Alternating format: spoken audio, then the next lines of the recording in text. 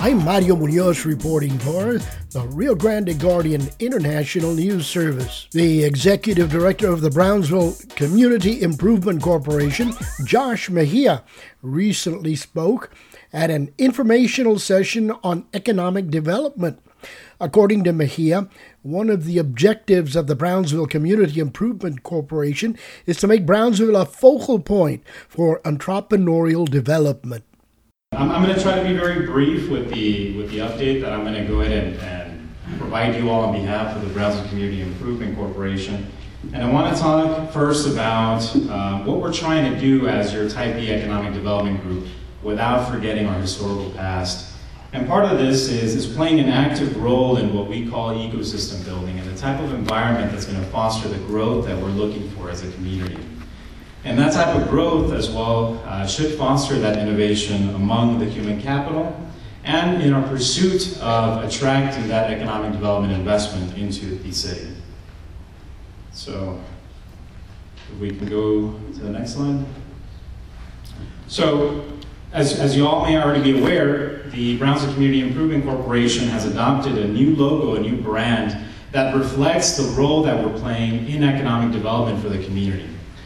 Some of the items that we're adopting for economic development strategies are listed here on this slide. I'll be talking briefly about our new economic impact grants, working in collaboration with the city. Like you all saw my mug on the earlier shot where we went to ICSC in Fourth Ward last week. We're working in conjunction with the city to be able to provide strategic retail to be able to enhance the tourism effect into our community. In addition to this, we're also working with the Business Improvement and Growth Program. As many of you may all be familiar with, we call that the BIG program. We essentially earmarked $600,000 to be able to recruit businesses into downtown and start activating some of that redevelopment. And I'm happy to announce that the $600,000 that were intended for 3 years are almost depleted in that first year mark and has attracted over $1.1 million in private investment into that area. So,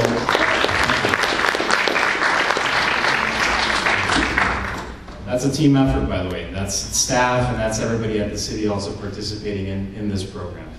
In addition to this, I'll also be talking about some new programs such as the Startup Texas program, the eBridge Center, which is intended to be the largest entrepreneurial center of its kind south of San Antonio. So that's another flagship product that we're working on. We're also working on harnessing the potential of opportunity zones that are in our area. And I'm so happy to hear, as soon as I came in, I'm talking to folks that are already talking that same language about what we're going to do with opportunity zones. So that's one of the opportunities that we're seeing here, since it's encompassing a part of our historic downtown. And we're also very happy to partner with the Texas PACE Loan Authority, or the Texas PACE Authority, to provide a loan program which helps developers go green by essentially mortgaging that expenditure into the property taxes that are actively being paid for those properties. So I'll be talking just very briefly on a couple of our key programs that we've now adopted as part of our economic development strategy, and we'll begin with the eBridge Center for Business and Commercialization on the next slide.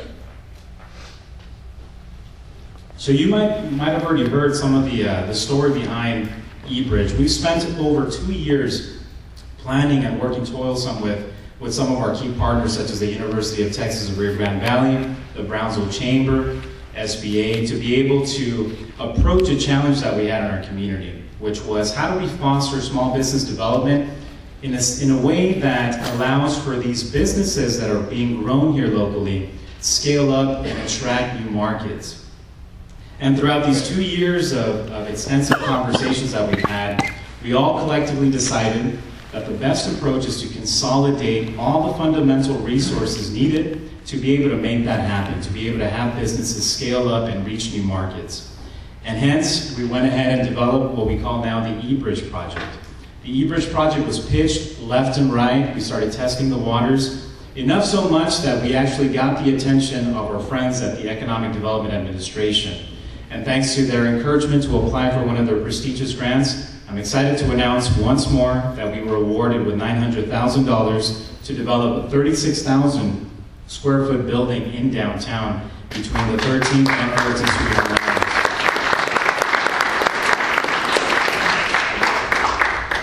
So I'm happy to provide you all with an update on our timeline.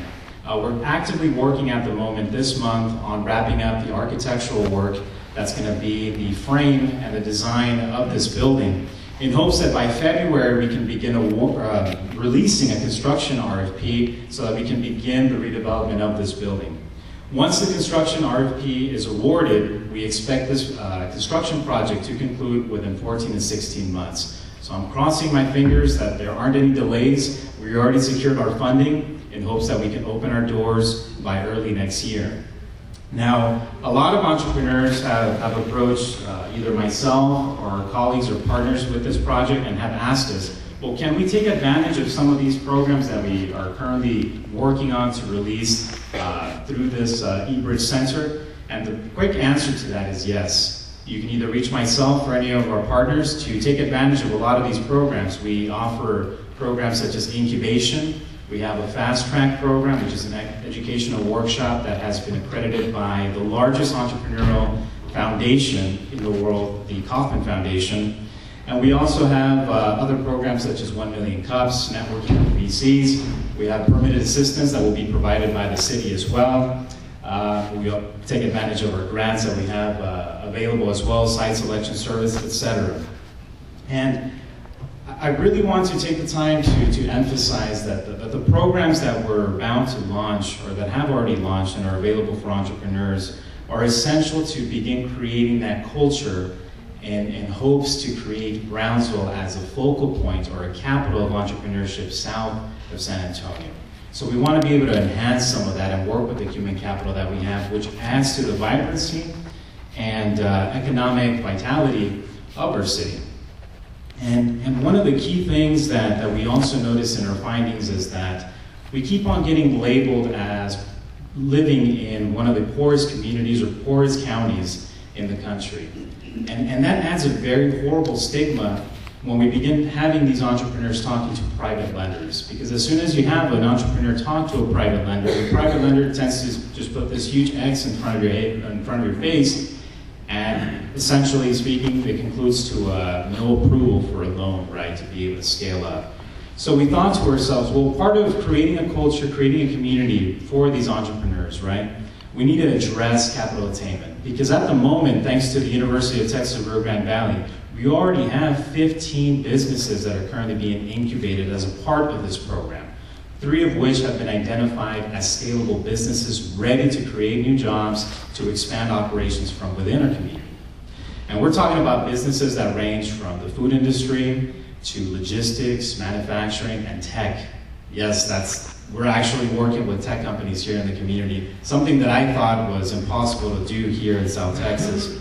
But we have the resources necessary to be able to do this, and in collaboration with the city, we're also working on the infrastructure necessary for that. So when we came across this challenge, and we can go to the next slide, there was a quote that stood out to me that came out in a paper on behalf of the Research and Development arm of the International Economic Development Council. And the statement said the following: entrepreneurial firms create about 2/3 of new jobs. That's data that's being reflected at the state level as well. In addition, entrepreneurs also contribute to economic diversity and productivity in a community, which is true. Without the entrepreneurs that we have, without the entrepreneurs that are willing to take a chance in our city, we wouldn't have the awesome luxury of going to unique restaurants, trying out the local taste, figuring out what's new in terms of retail and services. So because of that, thank you, we went ahead and launched the Startup Texas program, which is a seed fund not only intended to provide the funding resources to scale up businesses, but it provides essentially a marker that validates that the business is ready for further funding in hopes that we can begin changing the perspective that venture capitalists have south of San Antonio. There's a reason why they don't come further down. This, we hope, is intended to validate that there is a market ready here in South Texas. And I'm happy to announce that we will have essentially 2 avenues that we can pursue with this. One, where we address companies that are already at that level that can scale up, and two, addressing companies that are about a few steps away from being at that level by providing them with the necessary workshops and training to get them ready to pitch for the seed funding and essentially getting them ready to pitch for venture capitalists so that we can begin attracting some of that investment coming in, which is a new economic trend that we're seeing at a national level. So on the next slide, we're happy to announce the BCIC that we've allocated $100,000 as of January of this year for this fund. And we're expected to launch sometime mid-February of this upcoming month as well. So for all of those who are aspiring entrepreneurs that are looking for that funding, we encourage you to visit www.startuptexas.com so you can learn more and begin applying for this fund.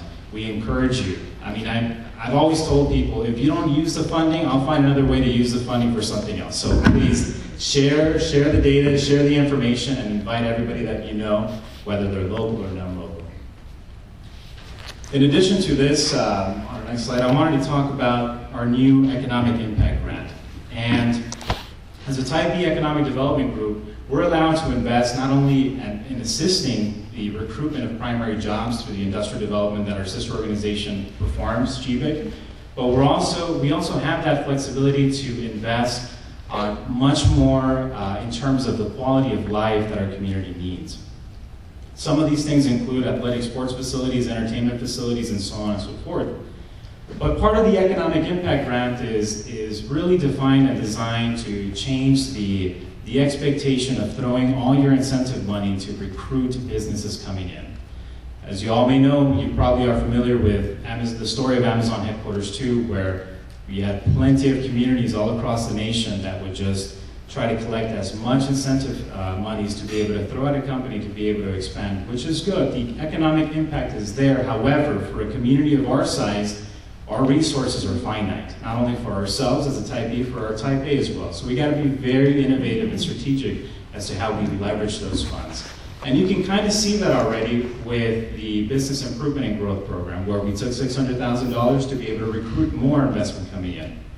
Well, the Economic Impact Grant is designed for that. We're taking the public-private partnership model and inviting anybody, whether it's a small idea or a large idea, which is an economic development project intended to promote the necessary growth and catalyze our city so that we can start seeing some of those economic development opportunities coming to our area.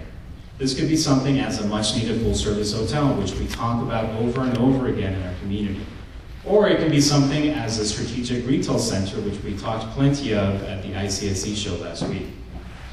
Now, the BCIC is allocating $400,000 to be able to leverage for this fund and be able to partner up with organizations and entities that are looking to produce some of these economic development projects. We have some in our list, but we invite the community also through this open doors policy that we have to come to our doors and talk to us.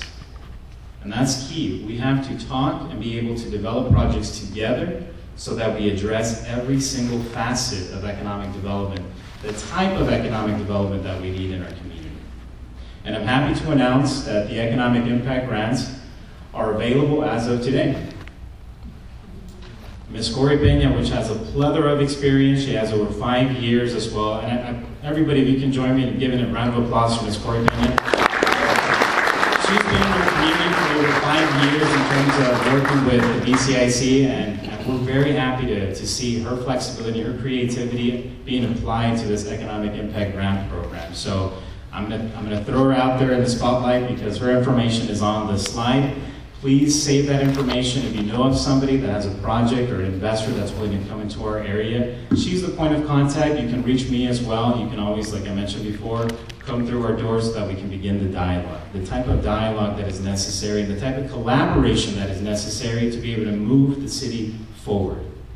We hear you. We understand what we need, and we're trying to be as transparent to be able to address these needs together.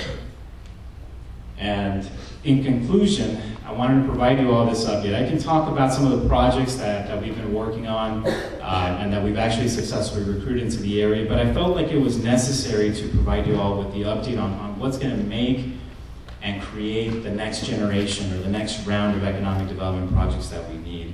And as I was driving here this morning, I took the Morrison route, and I was reminded about all the opportunities that we have. We see that North Brownsville is just growing, but we also see the opportunities in downtown, the Boca Chica corridor, the Bryce corridor.